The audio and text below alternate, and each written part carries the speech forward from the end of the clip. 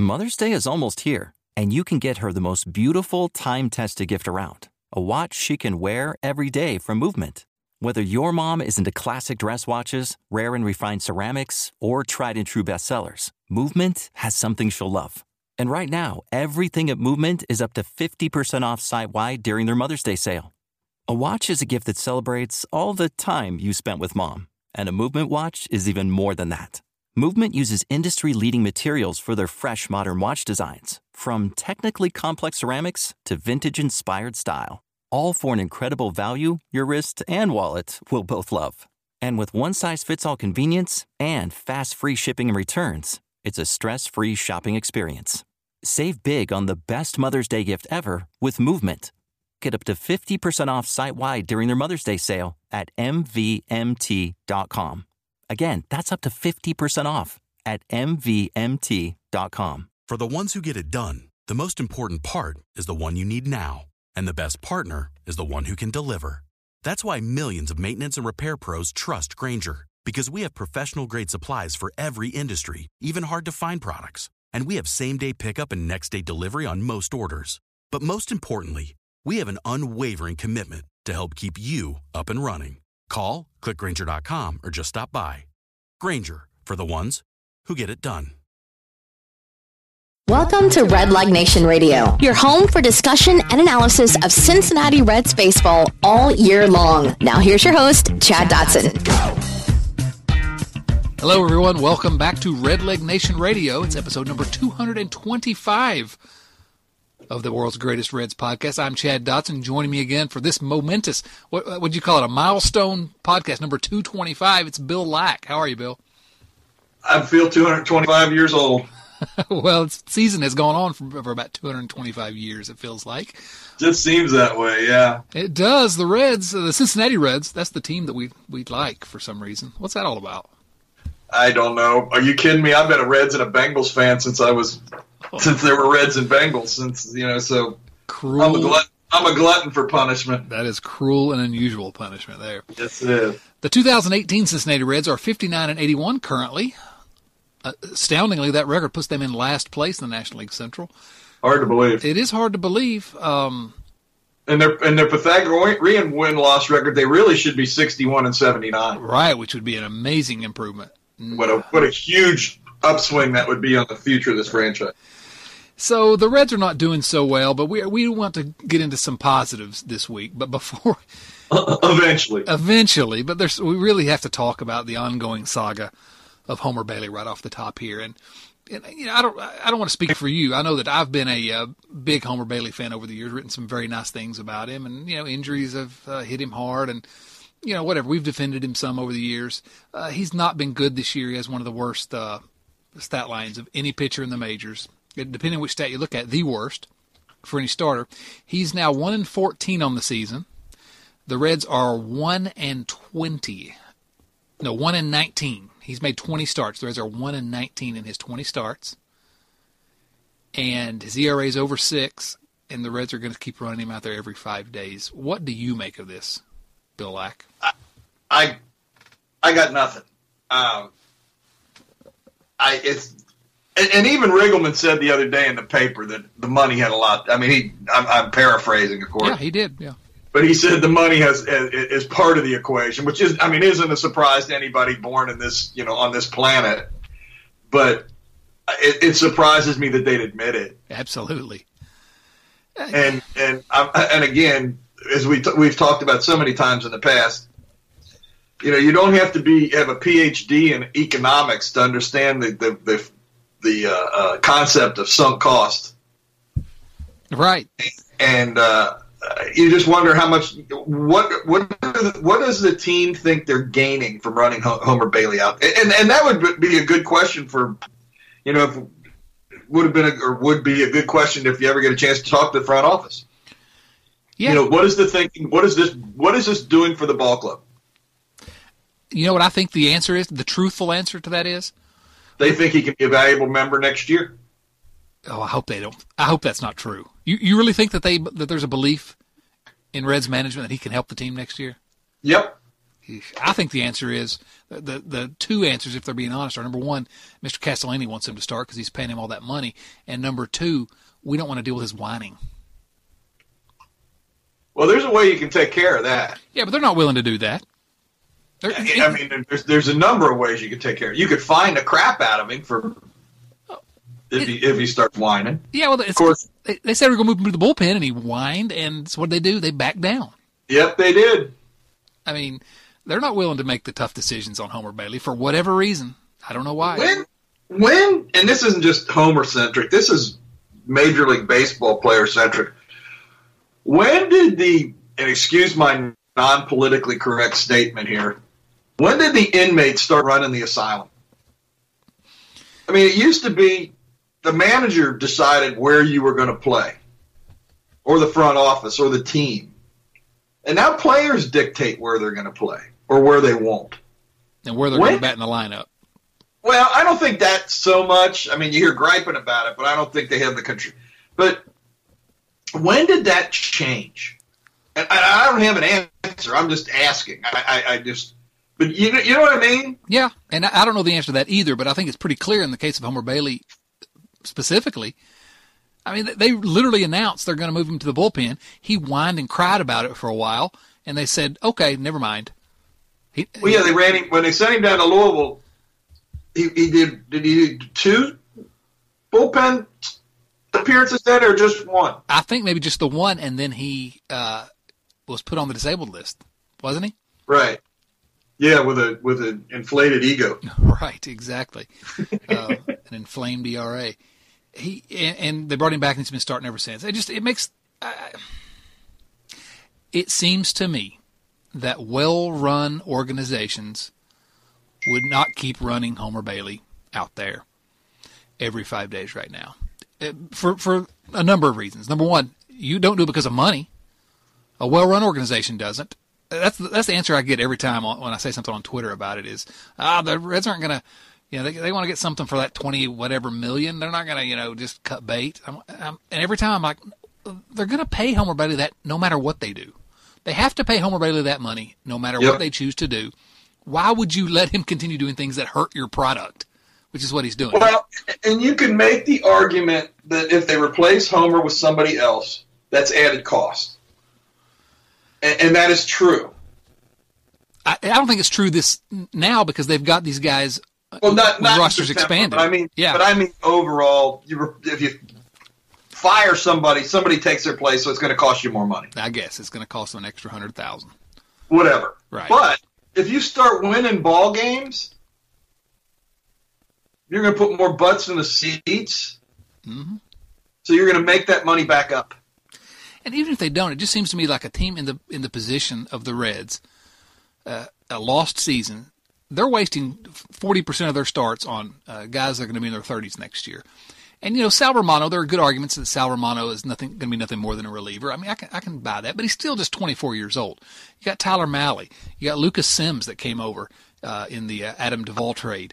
You got Cody Reed, who, good some nights, not so good the other nights, still Cody Reed basically. But you got these 4 guys that I would love to see get some starts here this last month.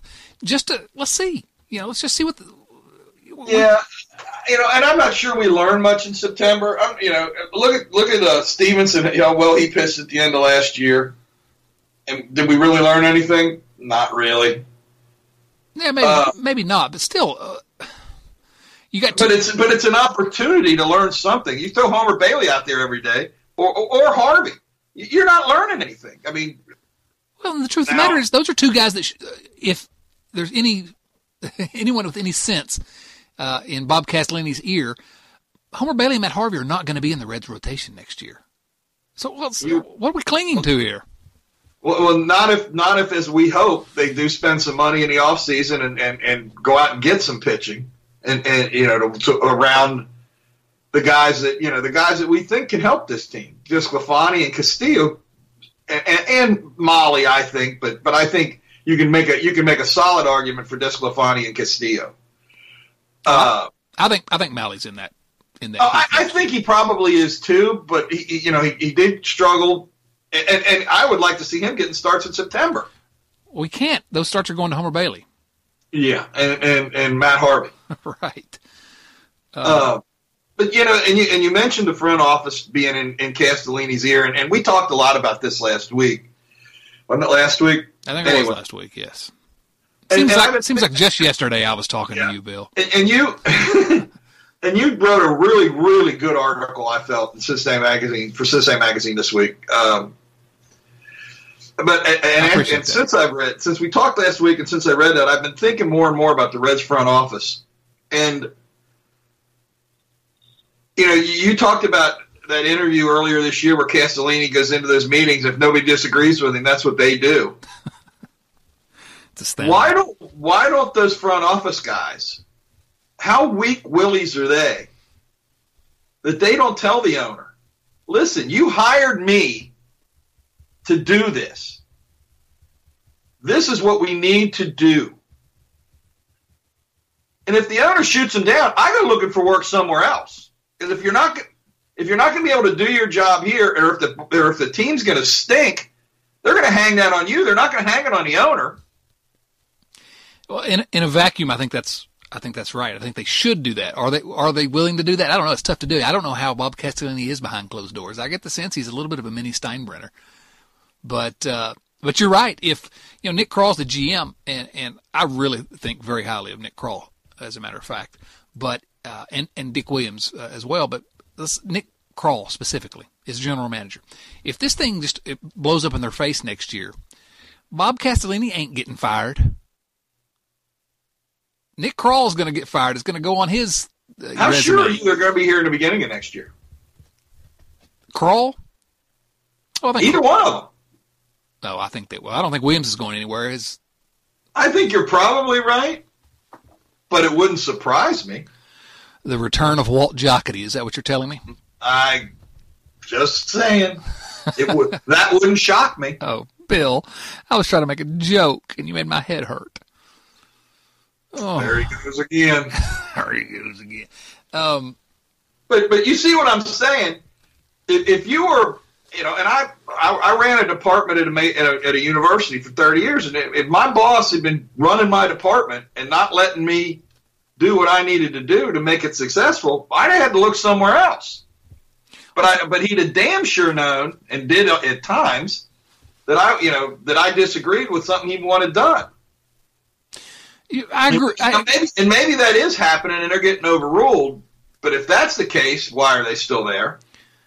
Well, there's only 30 GM jobs. I mean, there's not a whole lot of places Nick Krall can go. You don't think if he left the Reds, and I'm not saying a GM job, but he could get a front office job. I would think so, yeah. That would allow him to do what he was hired to do. Yeah, I would think so. What I'm saying is, as much as we want to put all the blame on Castellini, and he's the big boss, and and the buck stops here. But those front office guys, and maybe they are in there pounding on the desk. Yeah, we don't know. We just don't know. We don't know. But it would seem to me, by their actions, that is not the case. Maybe not, because on a lot of the little things where you wouldn't expect Castellini to have much of an opinion, they've done some really neat things, like getting Kirk Casale. That guy's turned out to be great. Yep. And we'll talk more about positives in a moment, and the trades, the Luis Castillo trade, and Dan Straley, stuff like that. You can see the front office that they're a little more enlightened than what they're given credit for. But you mentioned my column for Cincinnati Magazine. Let me just update those of you. I can't believe any of you, my dedicated listeners here, haven't already read this. But about 3 weeks ago, I wrote a piece for Cincinnati Magazine about ownership. Is ownership meddling, basically? And the short answer was yes. And I gave a bunch of examples of how they're meddling in baseball, about how he, specifically Bob Castellini, is meddling in baseball operations. And since I wrote that, in the 3 weeks after that, there were a couple more just blatant instances of him meddling. One of them was, let's see, the Riggleman meeting. What was the one before that? Oh, it was that he was in love with Matt Harvey, and that's why Harvey didn't get traded. Yeah, but then the Riggleman was the one that just blew my mind. I got up and I hadn't been up 20 minutes, and I had a text from you. Asking if you had read the article. Yeah, have you seen this? And so I went and read it, and it was just the long and the short of it was that Jim Riggleman said that Castellini comes in his office and sort of quizzes him on strategy and why'd you do this and why are you playing that guy. And he said it's the first time he's been manager at 5 different places. First time he's ever had an owner come do that. And I'm thinking, oh my goodness, he's not only meddling in the front office baseball operations department, he's meddling with the on-field management as well. It's the picture is starting to form of a megalomaniacal dictator. It's a combination between George Steinbrenner and Ted Turner. Yes, really. Castellini probably named himself manager next like Turner did. That'd be great. Be better than Riggleman, probably. He'd be better than Riggleman. Well, and this is something else you and I talked about when we were texting that day about this article is it makes it appear to me that this Riggleman, this manager thing, may be a done deal. Don't say that. No, I don't want to hear that. No way. I know you don't want to hear. The world is flowery and unicorns and rainbows. I have reason to believe that the baseball operations department does not want Jim Riggleman around after the end of the season. And how much effect have they had on how this team has been formed this year? I'm saying this is going to be a litmus test. And I can't believe that I think I call them dot heads. You're the Jed Dotson fans out there. They haven't all read your article. I know. Can you believe that? Those dot heads, they need to get on the stick. The dot heads, it's terrible. Did you see this? This goes back to Riggleman. I'm going to circle back around to Riggleman. But did you see the quote from Mookie Betts of the Red Sox? No. I can't remember who they said when he first came to the Red Sox. Somebody, Ian Kinsler. It was Ian Kinsler, and his first at bat with the Red Sox, they had a runner on second with no outs, and third baseman was playing deep, so he squared to bunt to try to drop one down. And after the bat was over, he came back into the dugout, and Mookie Betts cornered him in the dugout and said, "We do not bunt. The Red Sox do not bunt." And he said, it just blew my mind to hear that. Because can you imagine anyone in the Reds dugout saying that? That's all the Reds do is bunt. It would be the other way around. He said, why weren't you bunting there? Exactly. The Reds bunt. He said, the Red Sox do not bunt. Are the Red Sox having a good season this year? They're doing pretty well. Yeah, in fact, you know who they just brought up? Let's give a little love to your guy. Your man Brandon Phillips. Your guy. Had a big game the other day. Hey, his first game, he scored a couple runs and then hit a massive home run to give him the lead, and then just pimped it all the way around the bases. Yeah. Down in his hometown of Atlanta, and none of the Debbies were safe in Hotlanta that night. That's your guy. I like him more than you. Everybody likes him more than me. Yeah, that's true. That's true. As you've proven so many times.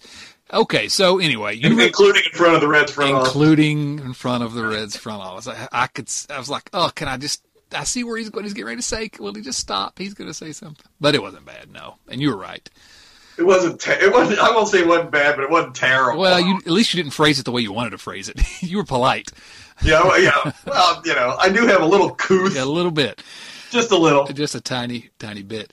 So you think you think that it's a done deal on Jim Riggleman? He's going to be the manager of the Reds next year. I don't know if I think that, but I think it's possible that that's the case. It would not surprise me at all if Jim Riggleman is the manager of this team again next year. Okay. I don't want to be overly dramatic, although I always am. And I don't want to get angry with the Reds over something they haven't done. But I got to say this. If these three things that are all plausible, if these three things are true on opening day 2019, if number one, Jim Riggleman is the manager, if number two, Homer Bailey is not in the starting Homer Bailey is in the starting rotation. Riggleman's the manager, Homer Bailey in the starting rotation, and Nick Senzel's not in the starting lineup on opening day. If those three things happen, I really may be done with the Reds for 2019.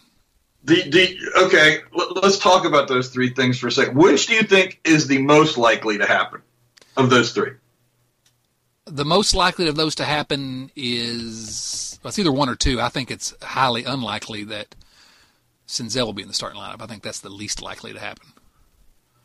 So okay. And then which one? I would say Homer Bailey being in the starting rotation. And so you think the least likely is that Riggleman's the manager? Well, no, I think the least likely is it's Senzel. is Senzel. I think the most likely. So you think the most likely of those three things to happen is Riggleman is the manager? Most likely is Homer. We're completely confused here. The most likely of those three to happen is Homer, I think. After that, Riggleman, and then after that, Senzel. I don't think it's likely at all that Senzel will be in the lineup. They'll leave him down with some ludicrous excuse. Well, they don't know where to play him. I'll give you about 8 different places I'd play him to get his bat in the lineup. Play him a different place every day. We're not going to get into that today. We'll have plenty of time to yell about that next week. We're going to be positive. We're being, at some point, we're going to be positive here. This is our positive podcast, and we've spent, 20 this minutes is as here. good as it gets for us for positivity. Let's go ahead and transition into that because it's been a miserable season in a lot of ways. But we were talking before we started recording, and there have been some really positive things about this season. Let's try to list off all the things from this season so far that either we didn't expect, or players played better than we thought, or just things going into next year that we were encouraged by. And the first one I would mention is Jose Peraza. 24 years old, sort of thought what he is. His defense has been less than stellar. Sometimes looks great, sometimes looks like a little leaguer.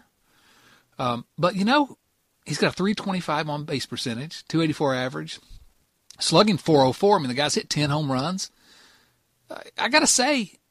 Stolen 20 bases. I have no problem with what Jose Peraza has done this year. Are you with me? Yeah, I am. I've been, I won't say astounded, but I've been very, very pleasantly surprised at how well he's been offensively. I mean, I'm still not convinced he's the answer at shortstop, but until the answer comes along, he's fine. Yeah, I think that's part assuming that this is a trend and not again, we say this all the time, but assuming this is a trend and not a blip. Right. But he had a couple good months at the end of last season, and his approach has been better this year too. He's he's getting more walks, getting on base more. I mean, he's not ever going to be Joey Votto, but well, and the only thing I differ from what you said is he wouldn't be my most positive thing offensively. That would be the continuing emergence of Suarez. I agree. Well, let's talk about that in a second. But about Peraza, and you're absolutely right about that. That's the single biggest positive as far as I'm concerned. But Peraza, if he's not the shortstop long term, and I'm like you, I'm not sold that defensively he's going to be that guy. I'm not giving up on him. I always say at the same age, Barry Larkin had 29 errors at shortstop in his age 24 season. So, and Barry Larkin ended up being a pretty good shortstop. Yeah, he was okay. Yeah. Now I'm not saying Peraza is going to be Larkin. Wow, but I think that if he's not the shortstop, I think he can be a really effective guy playing shortstop, second, all three outfield positions. Moving him around and letting him pinch running. I think he could be a valuable player on the team, even if he's not designated as your everyday shortstop, or as a trade piece. Or is it absolutely? He's built some value this year and rebuilt some of that value because he was a highly touted prospect at one time. I think a top 30 prospect in all of baseball at once. So that's a good season. But you're right. Offensively, Eugenio Suarez, man, that guy is a revelation. He just keeps doing it, doesn't he? And he's only 26. 26, and they have signed him to a 7-year contract before the year. There's another instance of a good decision by the front office, and give Castellini credit for laying out the dollars on that. But he didn't lay out that many dollars. It was just such a team-friendly deal. And Suarez is a guy, I keep saying it, I think he's going to be a legend in this town. Do you agree with that? I think he's going to be a really, really good player. I don't know if he'll ever be the fan favorite that he should be. You don't think so? I think he will. I mean, I don't think he's going to be I hope he is. But he does. I mean, because he seems like he's a good guy. He seems like he has a lot of fun, and he plays hard, and he puts up big numbers. I see him being. I do see him being an extremely popular player. I hope you're right. The smile. That's what did it for Brandon Phillips, and he loves playing. He's worked so hard at learning his English and being able to use that. He takes great pride in that fact. Peraza is another guy that's done that. And he's just a lovable guy, and we always hear a hard worker and everything, but what I've heard about Suarez, he's the first one there. I mean, he beats Joey Votto to the park. He just loves baseball. They call him a gym rat, is what I heard somebody call him. He just loves being at the park, and I don't know. I think, especially given the fact that he's an all-star now, and 31 home runs, 100 RBIs at this point. So it's not just stat nerds that like him. He's got those other numbers too.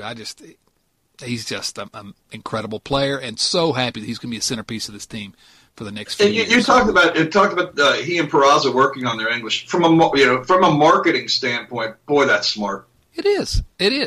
I mean, it just is. I mean, fair or unfair, it is what it is. I mean, Tony Perez was a very popular player in this town with not the best of English. Right.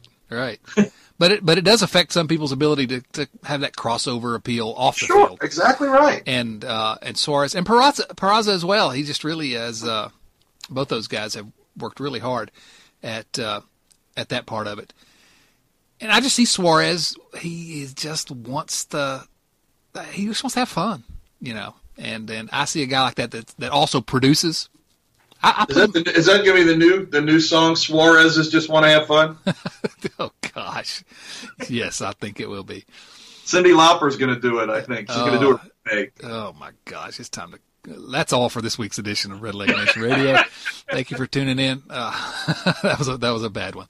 Okay. And while we're on the offensive side of things here, the continuing emergence of Scooter Gennett. Got to be a positive. That's what I'm saying. I mean, his numbers have dropped second half. But he's still hitting 320. Oh, absolutely. His overall line his OPS plus is still 134. I know. And he's still in the battle for the batting title. What they call the batting title, the batting average title. Yeah. No, listen, I have complaints about Scooter's defense because it's really bad. But I've got no complaints about Scooter Gennett being on this team. And matter of fact, he's probably going to be on this team for at least the next 3 years, is my prediction. I think Castellini. Well, that's what I was going to ask you. What do you think, of 0 to 100, what percentage do you believe that he'll be a Red on opening day next year? 100. Me too. As a matter of fact, I think he will have signed a long-term contract by that time. And I'm really worried about that. Not about the dollars, because Bob Castellini's got plenty of money. But if it goes more than a 3-year deal, I really worry about the Reds getting, sort of bitten on the back end of the deal. Yeah, and by that point, we should have young guys that are coming along slowly. Right, but we've got 30. Yeah, the Reds have 30 second base prospects. Yeah, that's what I'm saying. And so the fact that Scooter's so poor defensively, and I don't know if you can move him anywhere else other than first base, and I think the Reds already have a first baseman. I would try him in the outfield if his shoulder's healthy, but I don't think the Reds will ever do that. I think he's your starting second baseman. Well, and if the outfield goes the way we think it's going to go or could go, I don't know where you put him in the outfield. Well, I think you find a spot for him if he keeps hitting like he's hitting. With a bat like that, you got to find some place for him. Would you play him over Winker? No, Schebler maybe though, and I love Scott Schebler. If only he could stay healthy. I think he's had a great year, but just 87 games. Right? Yeah, it's a shame because he's a really good player, really good hitter, and really good athlete. He's underrated athlete. I don't think Reds fans have seen what Schebler can actually do, but his season was sort of a semi-positive, don't you think, Scott Schebler? I really, and I think you and I have debated this off and on for years. I have trouble judging guys' seasons when they can't stay healthy. Yeah. Even because, and this could, I'll go all the way back to Kevin Mitchell, who by some of the numbers you could say he had one of the greatest offensive years in the history of the Reds.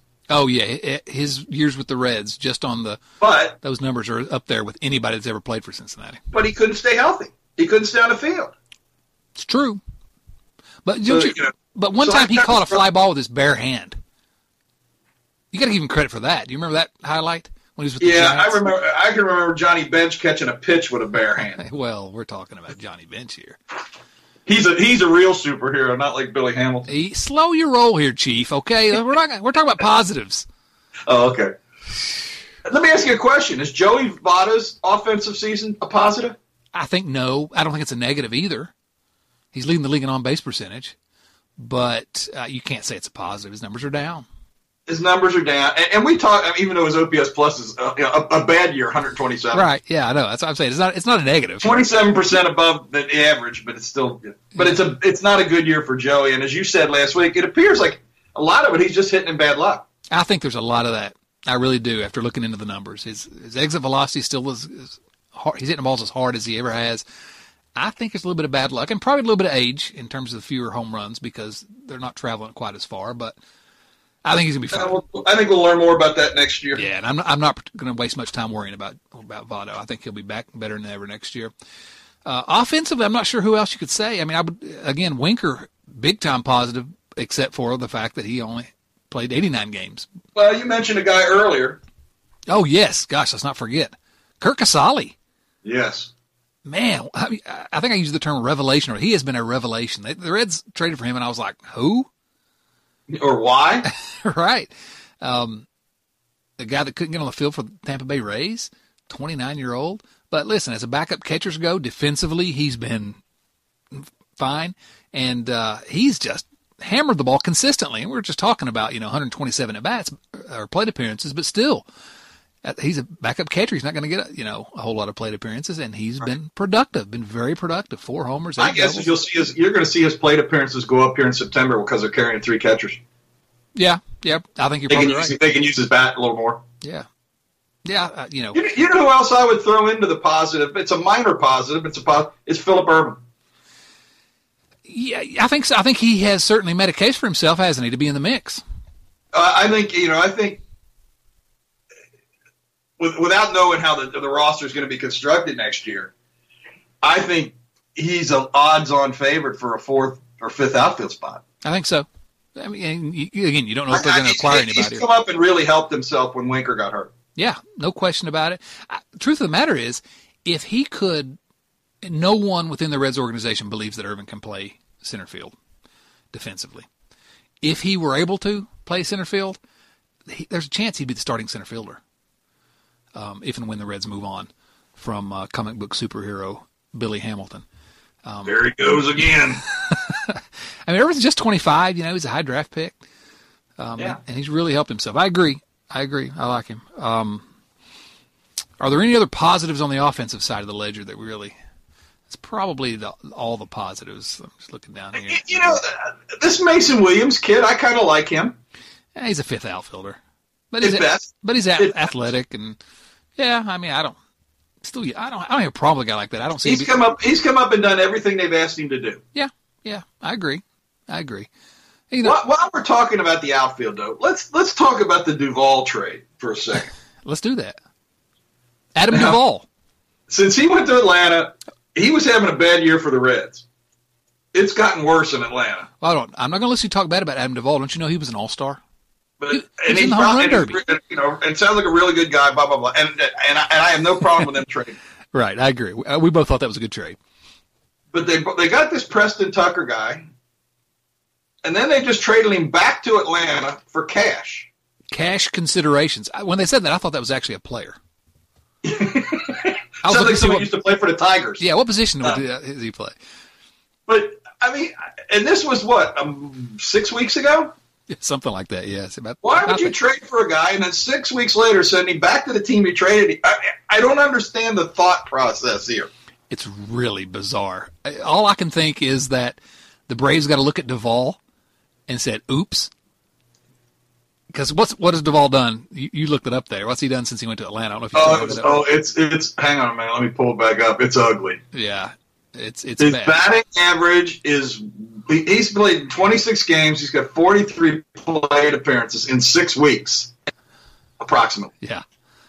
He's hit no home runs. He's driven in no runs. He's 4 for 40. Ooh, brutal. His on-base percentage is 163. His slugging percentage is 100. His OPS is 263. His OPS plus, hang on to your hat, folks, because I've never seen this before, is minus 26. I've never seen an OPS plus that was in the negatives. Billy Hamilton's is almost 100 points higher. Just for the record. And what does that tell you? Easy now. Compared to Adam Duvall, Billy Hamilton's an average player. but I just don't. And I can understand why the Braves would think they'd been schnookered. But why would the Reds? Now I understand that Preston Tucker he's 27. He probably didn't have a future with this team. But you took him in a trade.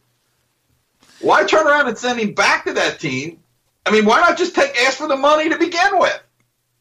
What has changed in the Reds organization in the last 6 weeks that said, we want this guy, no, we don't want this guy? That's a good question. I don't know the answer to that. I do not know the answer to that. You know everything. Well, I speculate that the Braves... Yeah, I know. Easy for me to say. Or not. That the Braves called the Reds up and said, you know what? Can we have Tucker This guy back? sucks.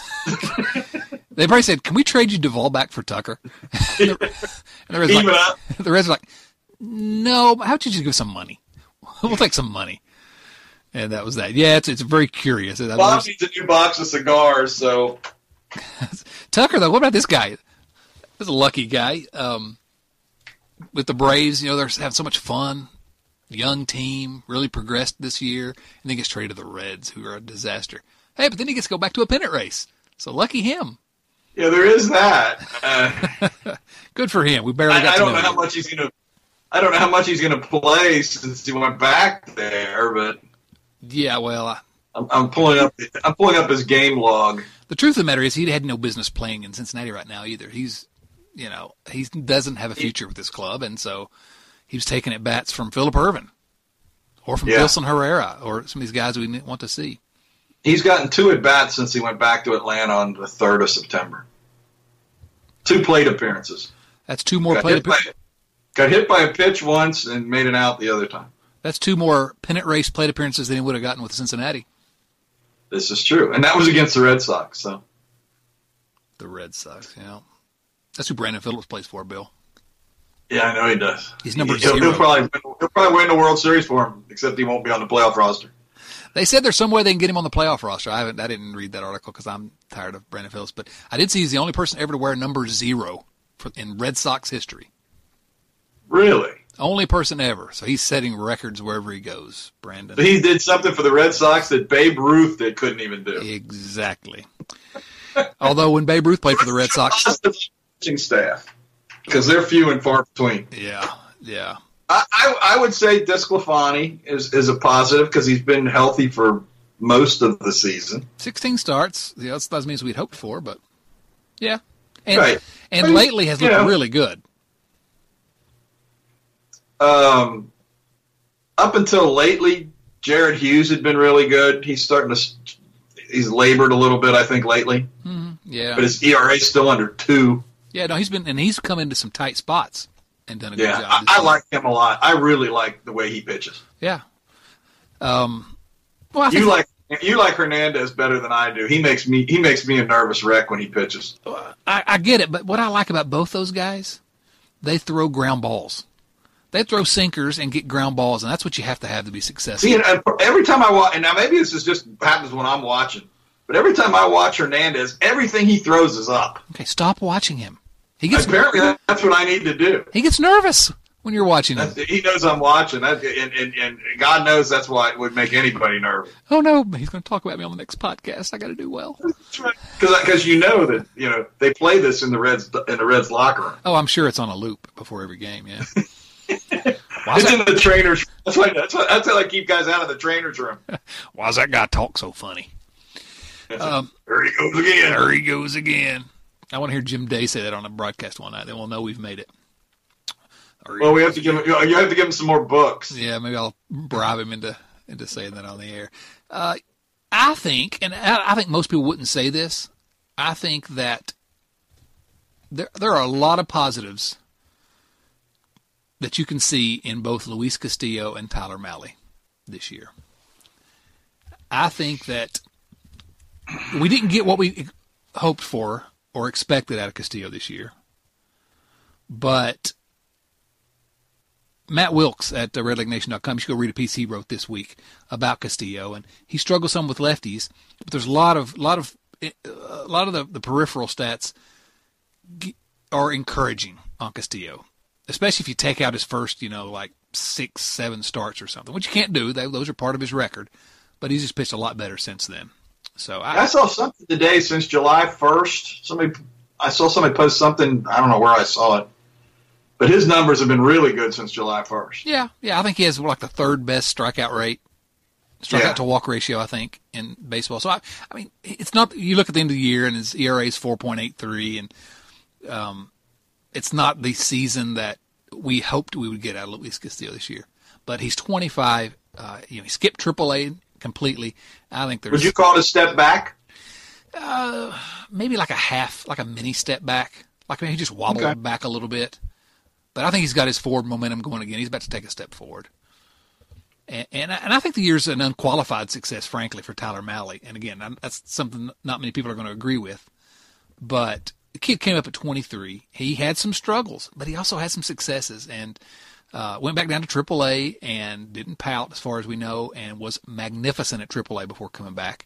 I still think that's a guy that's got a very bright future. Now, are we talking about an ace of a staff future? No, probably not. But I think if that guy's not a number 3 starter for a lot of years, I'll be very, very surprised. Or maybe a 2. Sure. I'm saying his baseline, I think, is a number 3 starter. Who was the last Reds pitcher to start 22 games at age 23? Cueto? I think that'd be a very interesting question.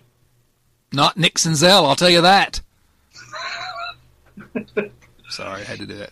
I have no idea what the answer to that is, but my guess is it hasn't happened in a while. I bet Johnny Cueto did it, and who's that other guy?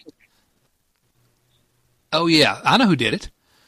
Luis Alberto Bonilla. There he goes again. I'm sorry, I had to try to figure out a way to work that one in. Yeah, you're right. Cueto was 22 and started 31 games. Yeah, and the year after that, and Marty Brenneman said, "This guy will never make it in the big leagues." I will never forget Marty Brenneman. Frankly, I don't think this kid's ever going to get it, and he goes on to become one of the best pitchers in Reds history. And by the numbers, he is. He's like one of the top 3 pitchers since 1950 for the Reds.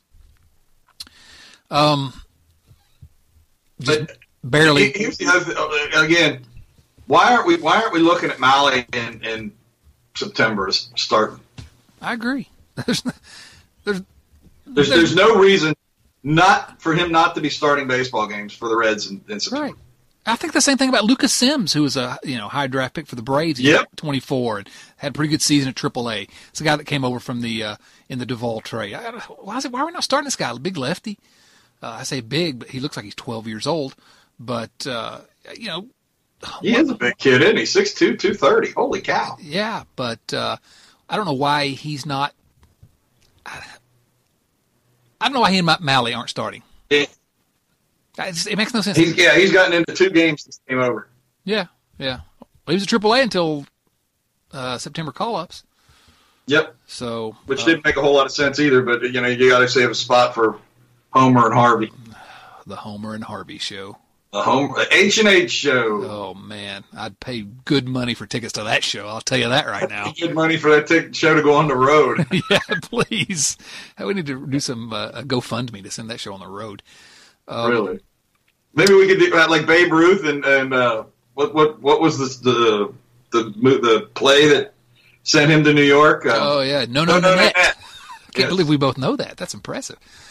I can't believe I know that. I mean, you like Broadway and show tunes and stuff. That's really not up my alley. I'm more of a country music guy, Oh, there he goes again. It's okay. I'm gonna be in Austin in less than a month. So nice. Yes. Austin Bryce. Austin, Texas. Oh, much better. Other positives on the pitching staff, not many. I mean, Iglesias was good.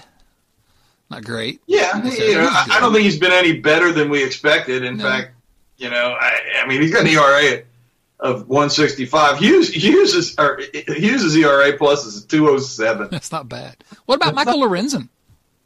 Michael Lorenzen, I would say, is a positive. Yeah, because you got to throw in the contribution with the bat. Yep. That you get out of Lorenzen, and which you could use a lot more often than the Reds do.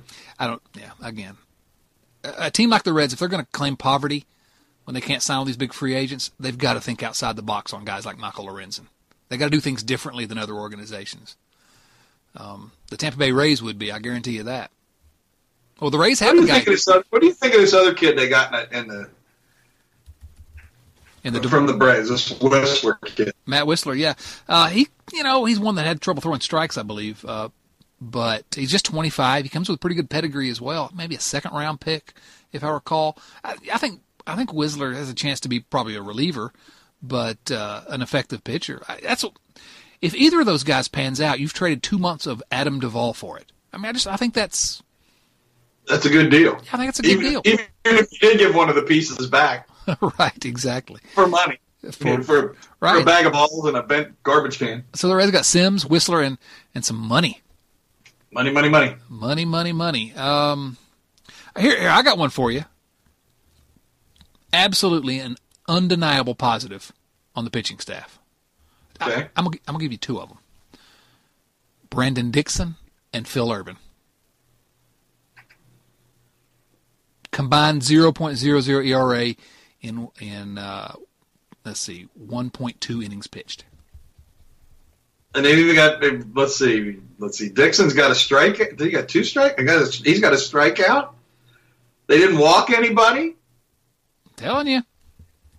Why aren't those guys getting starts? They're going to be two-way players next year. That's right. Goodness. So I think those are probably your. I would say Garrett. Yeah, I think I'd give it Amir Garrett. Although a little up and down. But when healthy, he was really good early and struggled late. When healthy, he at times looked dominant. I think now this is just a layman watching a game on TV, but I think he gets himself too amped up on the mound. Maybe he looks like he's trying to throw the ball not only through the catcher, through the backstop, and out of the stadium. To me, or maybe that's why he wanted to be a reliever, because you can really air it out as a reliever. And you can't really do that for 6 innings, 7 innings as a starter. I don't know. I really believe that he is a closer in waiting for this team. I think he needs to control his emotions a little better to do that, unless he wants to be Brad the Animal Leslie. Why wouldn't he want to be Brad the Animal Leslie? Bill Lack? And what movie was Brad the Animal Leslie in? Gone with the Wind. Nope. Oh. Want to try again? Citizen Kane. Nope. All right. One more try. Okay, let's try The Godfather. No. Oh, darn. Oh, one more try. Mr. Baseball with Tom Selleck. The Immortal. One of the greatest movies of all time. Wasn't that the name of that movie, Mr. Baseball? Mr. Baseball. I didn't know Brad Leslie was in that. Yeah, I think he was the first. Anyway, he was the guy, when they were having the big fight, he picked the guy up and body slammed him. I can't say I remember much about that movie, but I'll tell you this. That Magnum P.I. is dreamy. Don't be talking about Magnum P.I. because my wife will be all over you. She is a Tom Selleck fanatic. Who isn't? And sort of on the same subject, we got to say rest in peace today. Burt Reynolds died today. Yep. You talk about a legend. Smokey and the Bandit, man. Well, I go back to Deliverance. I remember seeing Deliverance for the first time, and it was a great performance by Burt Reynolds in Deliverance. Kind of a creepy movie, but yeah, kind of. But what a fun he did. He learned very early what he could make a whole lot of money doing, and that's playing the Bandit a million times. Yeah, playing Burt Reynolds, basically. Basically playing Burt Reynolds. Yeah. And God bless guys that learn how to do that and make a lot of money doing it. John Wayne made a lot of money doing that over the years. And those two guys. I saw what I assumed was probably Burt's last movie. I watched it on, I don't know, Amazon Prime or something, where he was basically playing himself. Was it Citizen Kane?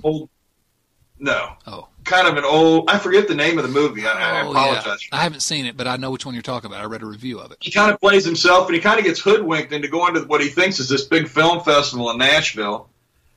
And it's some guy that's a fan of his put this little film festival together, and it's in a bar, and it's a real low-rent affair. Yeah. And the movie is basically just Burt Reynolds and the little girl from Modern Family. I can't remember her name. But it's a kind of a neat movie, considering in retrospect his career and stuff. And I'm a Burt Reynolds fan, always have been.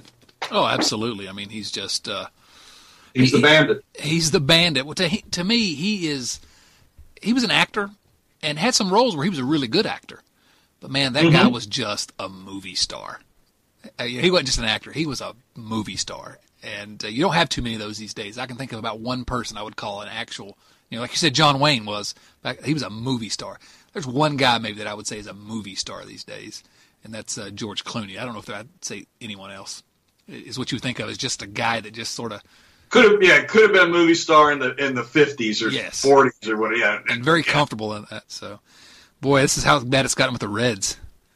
That we're talking about Burt Reynolds. I'll talk about Burt. Well, you know what? Let's just go ahead and start a Burt Reynolds podcast. Do you want to? We could talk about The Longest Yard when he played Nate Scarborough. Ooh, pulled that name out. I didn't remember the name of his character in that. I'm looking at IMDb. I'm cheating. Oh, you cheater. Boogie Nights was the one that I was. I've never seen that. Oh, my goodness. Paul Thomas Anderson. That's just an incredible movie. So, anyway, Burt Reynolds. What about the Reds? Tip of the podcast hat cap to Burt Reynolds. Absolutely great career. Rest in peace. Yep. So, anyway, we've tried to be positive. And I'm going to say something that I am 100% serious about. I really do believe this. Here's me being positive, but I'm serious about this. I really believe if the Reds are aggressive this winter, I think this team can be pretty good next year. I think this team can be playoff good next year. I firmly believe that. Now, whether the front office is going to be allowed to do that, I don't know.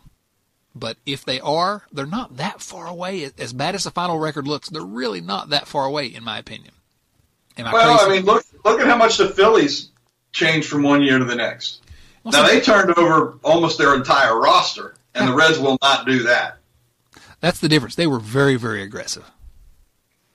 They just it's a matter of they wanted it. The Brewers, they are just fighting to keep up with the Cubs and the Cardinals, and they've turned over their whole roster, half of it anyway, trying to improve everywhere they can improve. And I don't know. I don't see that. The Nick Senzel not getting called up earlier this year really made me wonder whether this team is serious. And I agree with you. But we'll find out this winter, right? Well, we'll find out. If they're not aggressive, it's going to be clear that don't get your hopes up, Red Leg Nation. Yeah, if they don't go out and sign some really good pitching, yes, they have to. I'm looking at the Braves roster at the moves they made. The one that killed us when they got Christian Yelich. The Brewers. Yeah. Yeah, I know. Who's the guy that we wanted the Reds to go get? Oh, my goodness. We talked about that so many times. I was heartbroken when he signed with the Brewers. He's 26. He's got a 936 OPS. Yeah, they still got him under team control for like 4 more years. I mean, that guy should be in center field for Cincinnati. And that's a situation where if the Reds were serious, and I know that the Brewers had to give up a lot for him, man, I'd have given up Nick Senzel for Christian Yelich. I would have been extremely aggressive trying to get him. And the Reds are going to have to be really aggressive in trying to get some, especially pitching. But if they can get a couple of really good pitchers, I say really good, what does that even mean? A couple of above-average pitchers, one of whom is at least a number 2. I'd say 2 guys that are 1, 2, or 3 starters. I think if they can do that, and that's easier said than done, I concede, I think they're a pretty good team going into next year with maybe enough depth to withstand injuries. Well, that's where I was going to go. We think they're going to be pretty good offensively based on what we've seen, and assuming they come back and they're healthy, they find a place to play Senzel, wherever that is. Yeah, I think they need to answer. They need to answer a question at second base, and they need to answer a question in center field. And other than that, offensively, I think they're in good shape, and they can add some depth. And that's not to say they don't have depth now. If they play Senzel in the outfield, you're going to have Schebler and Urban on the bench, assuming we don't make trades. Unless Senzel can play center, which Chris Welsh thinks he can. No, everyone says he's athletic enough, but of course the Reds, in all their infinite wisdom, have not let him play center field at all in the minors or outfield. Period. Outfield. Period. There you go. Yeah. No plan whatsoever. Now, I think I asked you this, but when you guys were talking to the front office guys, were there questions asked about Senzel's year and what the Reds' thinking was and why they didn't try to figure out where in the hell he needed to play? The question was asked, and I can't really remember exactly what the response was. But what I came away with is that they were caught off guard a little bit by Scooter having such a good year again. I think they fully believed he was going to be the second baseman going forward. So, I think that was the plan. The basis of the Reds' plan is the guy we've got is going to fail. Well, or just not be as good as he was before. As he was. Why wouldn't you plan for a guy to be really good and then figure out who you don't think is, well, I guess it's the same thing. I think that's reasonable. I didn't think Scooter was going to have this year, but it was pretty early on. It's pretty obvious that he was, hitting well, and that the owner likes Scooter Gennett, as was widely reported in the media. And at that point, I don't know why you're not. Let's play him in center field. Let's play him in right field, left field. Let's move him around the diamond and see where we can find a spot for him. And the Reds acted like when Suarez got hurt, they acted like they changed plans immediately. His plan was for him to be a second baseman. They switched him over to third for a game, and then back, and he played one game at shortstop later. And I don't know. I think their plan was for him to be the second baseman, and they had no plan B. And didn't adjust. And did not adjust on the fly. It's very clear. Maybe they thought they had time still. They didn't know he was going to get hurt and have his season ended. But the way they've handled Nick Senzel baffles me as much or more than anything I've seen in the last 10 years. It blows my mind. And I don't know why they aren't getting called out about it more. I feel like I'm the only one that's sort of raging against the machine. Oh, well, whatever. Bill, are we finished trying to be positive? I got nothing left. We have exhausted all the positives. Go ahead. Where would you put Tucker Barnes' year on the positive and negative scale? I don't think I'd say either one. I'd call it a null. I'd say I'm satisfied with what Barnhart did this year. It wasn't a better year than last year. Wasn't necessarily a worse year. I'm okay with that out of the Reds starting catcher. I'll take that season. So, I like Tucker. I do too. He gets on base. Yeah, he gets on base. He plays great defense. I've got no problem with Tucker Barnhart. So, one other positive, Bill. Billy Hamilton. Am I right? No. Oh, there he goes again. All right, let's wrap this one up with a bow. And his on-base percentage is up to 300. See? That's positive. That is positive. It's barely below average. Barely below average. Oh, my gosh. All right, Bill.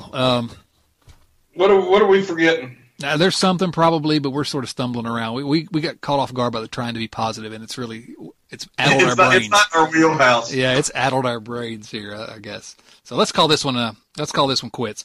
Thanks to all of you for downloading Red Leg Nation Radio, episode number 225. You can find Red Leg Nation Radio wherever you find your podcasts, iTunes, Stitcher, everywhere. Go to iTunes if you would. Leave us a rating, a 5-star rating, preferably, and a review, because it really does help people find us. Really appreciate if you do that. And tell your friends. Be sure to refer us to everybody you know that likes the Reds. All of you have friends that are Reds fans. Tell them about us. As I always say, if you like us, talk about us. If you don't like us, keep your mouth shut. Exactly. You can find me at DotsonC on Twitter. You can find Bill at BillRedlegN. You can find us, Red Leg Nation, at Red Leg Nation on Twitter, and RedLegNation.com on the interwebs, where we're discussing the Cincinnati Reds all day, every day, and have been since 2005, which is just impossible to believe. Bill, another fun time talking to you, buddy. Always good to spend some time with you, my friend. Absolutely. For Bill Lack and Lisa Alberto Bonilla, this is Chad Dotson saying... There he goes again. So long, everyone. Thanks for listening to Red Leg Nation Radio from redlegnation.com. Subscribe to Red Leg Nation Radio on iTunes or through your favorite podcast app and join us for discussion of all things Reds at redlegnation.com. 24 hours a day, 7 days a week. Mother's Day is almost here, and you can get her the most beautiful time-tested gift around. A watch she can wear every day from Movement. Whether your mom is into classic dress watches, rare and refined ceramics, or tried and true bestsellers, Movement has something she'll love. And right now, everything at Movement is up to 50% off site-wide during their Mother's Day sale. A watch is a gift that celebrates all the time you spent with mom. And a Movement watch is even more than that. Movement uses industry-leading materials for their fresh modern watch designs, from technically complex ceramics to vintage-inspired style. All for an incredible value your wrist and wallet will both love. And with one-size-fits-all convenience and fast free shipping and returns, it's a stress-free shopping experience. Save big on the best Mother's Day gift ever with Movement. Get up to 50% off site-wide during their Mother's Day sale at MVMT.com. Again, that's up to 50% off at MVMT.com.